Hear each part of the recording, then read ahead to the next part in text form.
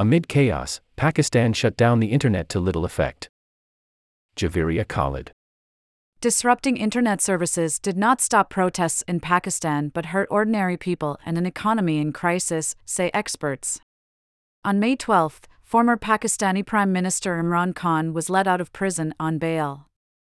After 4 days of chaos in Pakistan, marked by violent protests and the inevitable internet shutdown, the country's Supreme Court granted Khan 2 weeks of respite. Khan, who became Prime Minister in 2018, was a former superstar cricketer known for his dashing good looks and his complicated love life.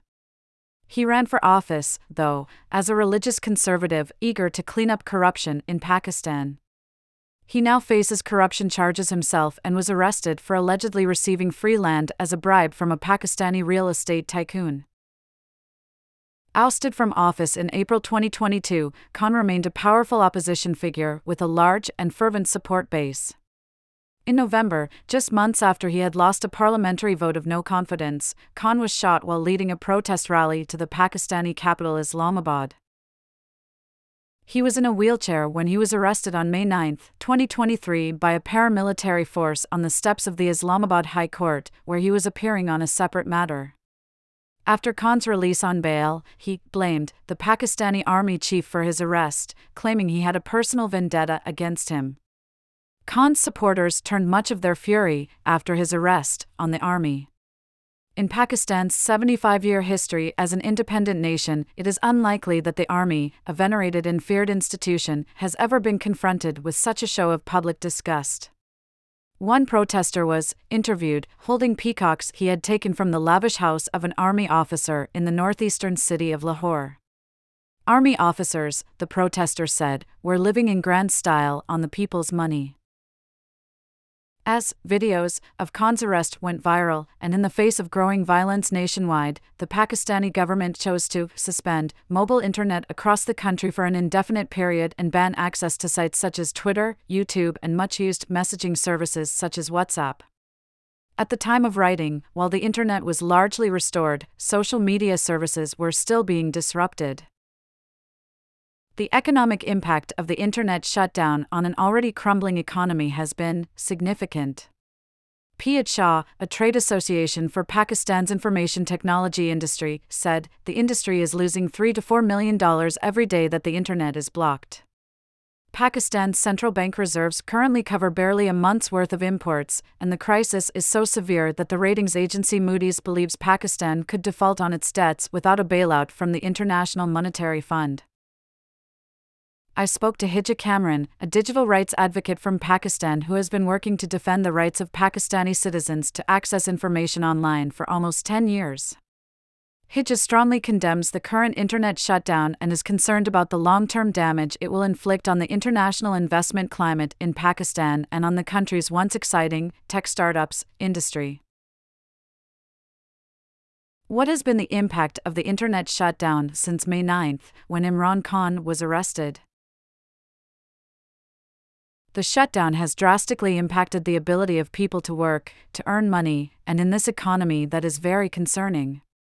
Fiverr, a global hub for freelancers, has literally just barred Pakistanis from getting any jobs on the website due to the internet shutdown. The banning of entire websites such as Twitter and YouTube is effectively censorship.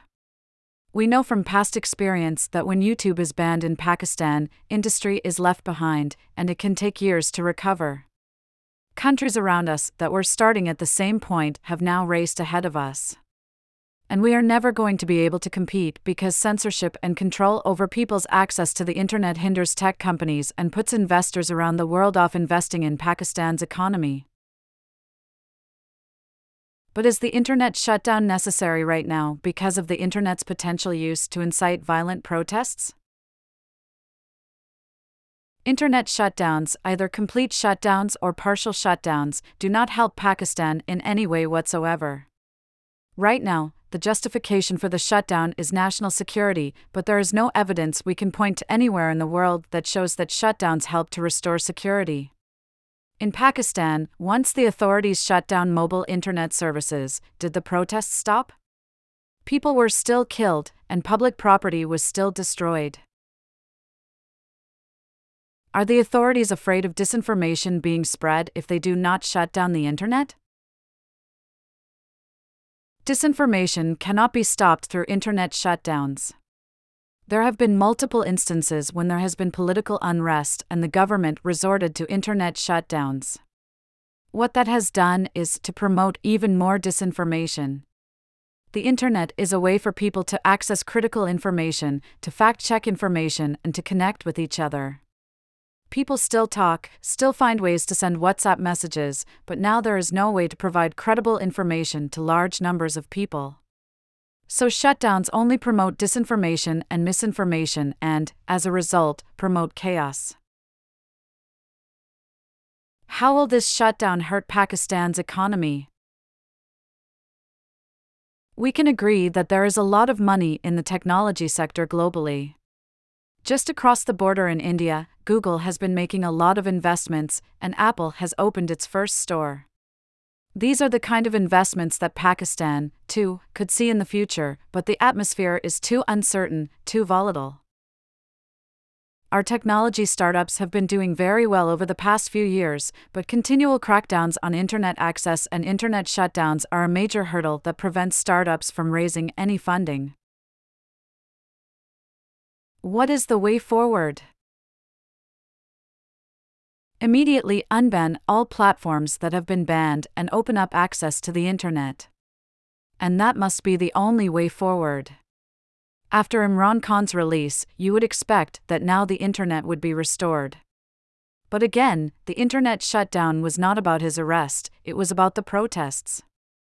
The shutdown ends up hurting ordinary people and the economy. Students use mobile data and wireless devices. So when you suspend the internet, you are also depriving children from attending class or accessing educational material.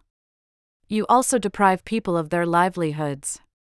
These are the hidden costs of internet shutdowns. The story you just read is a small piece of a complex and an ever-changing storyline that Coda covers relentlessly and with singular focus. But we can't do it without your help. Show your support for journalism that stays on the story by becoming a member today. Coda Story is a 501(c)(3) U.S. nonprofit. Your contribution to Coda Story is tax deductible.